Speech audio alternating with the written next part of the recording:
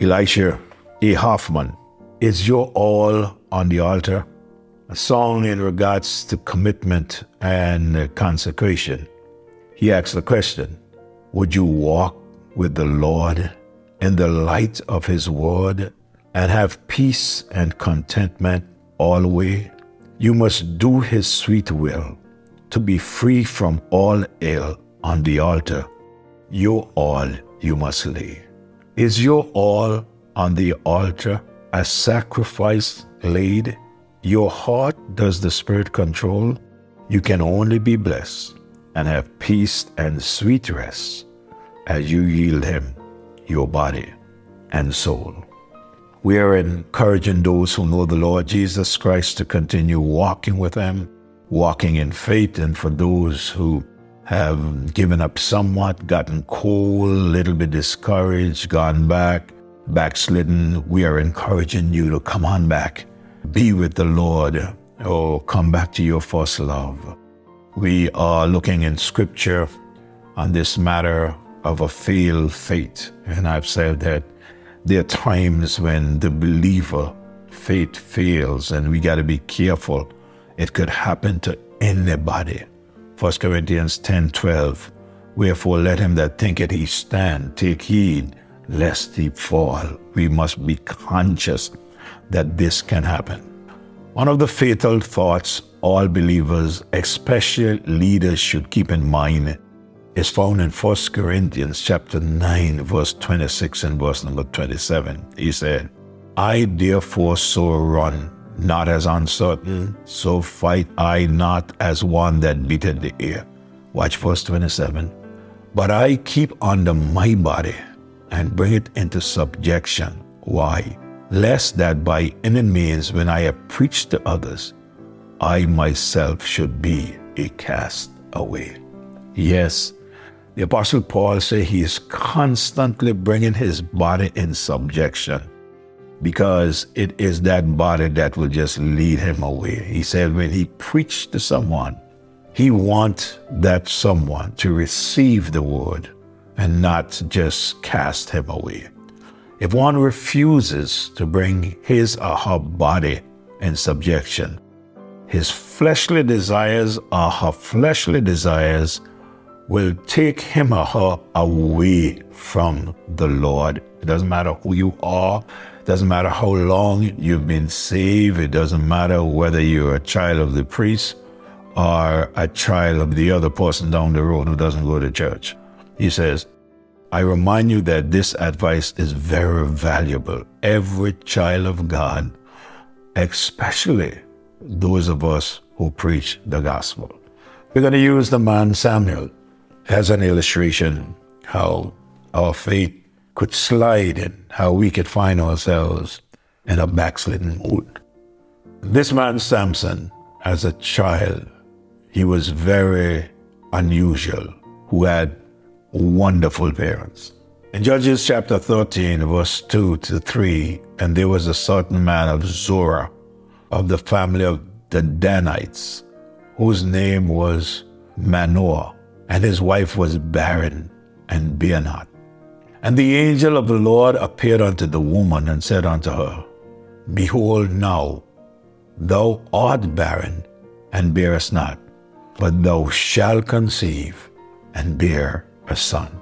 Notice, it was the angel of the Lord who said to Samson's mother that this will happen. She will bear a son.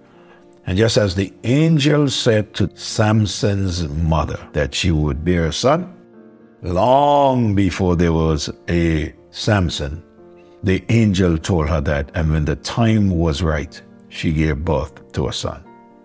May I say to you that he was brought up as a Nazirite. The angel gave instructions as how he must live, what he must not eat and drink.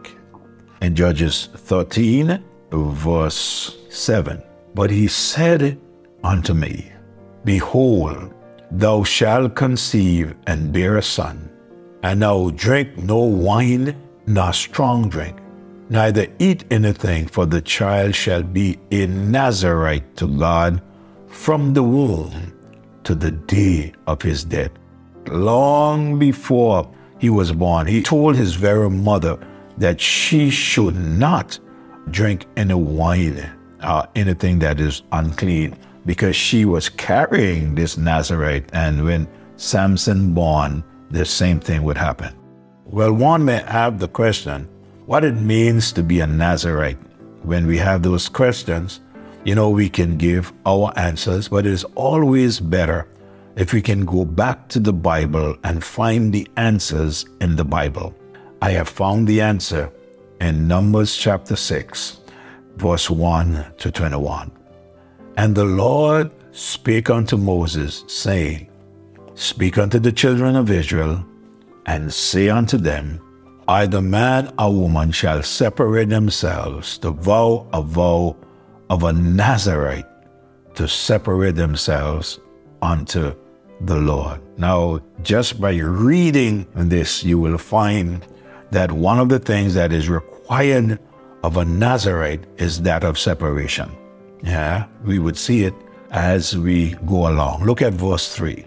He shall separate himself from wine and strong drink. So a Nazarite was not to drink wine or any strong drink. He said, and shall drink no vinegar or wine or vinegar of strong drink, neither shall he drink any liquors of grape or eat moist grapes or dried. This was clear that this man, Samson, was not supposed to have any of this, or any Nazarite on a whole. All the days of his separation shall he eat nothing that is made of vine tree, from the kernel even to the husk. All the days of the vow of his separation, there shall no razor come upon his head. So there is the idea where locks came from. He was not supposed to cut his hair. He was supposed to grow his hair, and you would be able to identify, there goes a Nazarite. He said, until the days be fulfilled, in the which he separated himself unto the Lord, he shall be holy, and shall let the locks of the hair of his head grow. Notice, holy hair growing. All the days that he separated himself unto the Lord, he shall come at no dead body. So a Nazarite was not to touch a dead body. He shall not make himself unclean for his father, or for his mother, or for his brother, or for his sister when they die. So if his mother dies, he couldn't touch her. If his father died, he couldn't touch her. Any member of the family died, he couldn't touch her. He couldn't touch a dead body.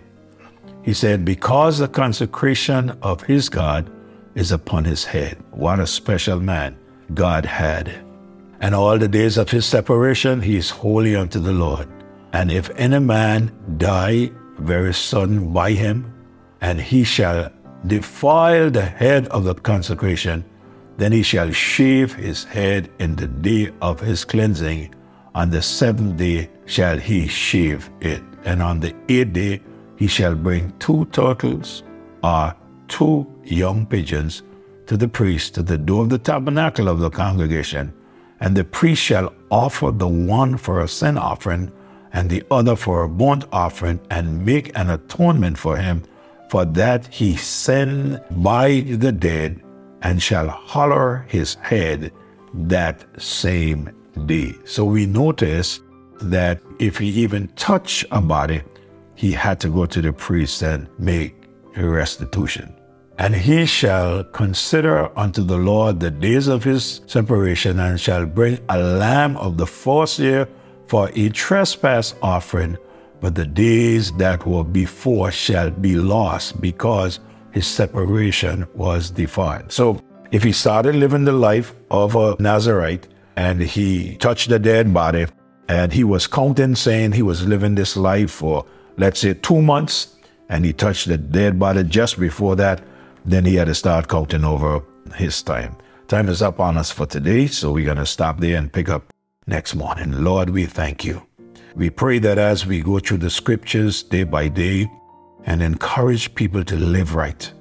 God, that your Spirit would speak to all of our hearts and bring us to you. Be with your people wherever they are. Those that don't know you, God, bring them to you. Help them to understand that faith cometh by hearing. So let them listen, Lord, and hearing by the word of God.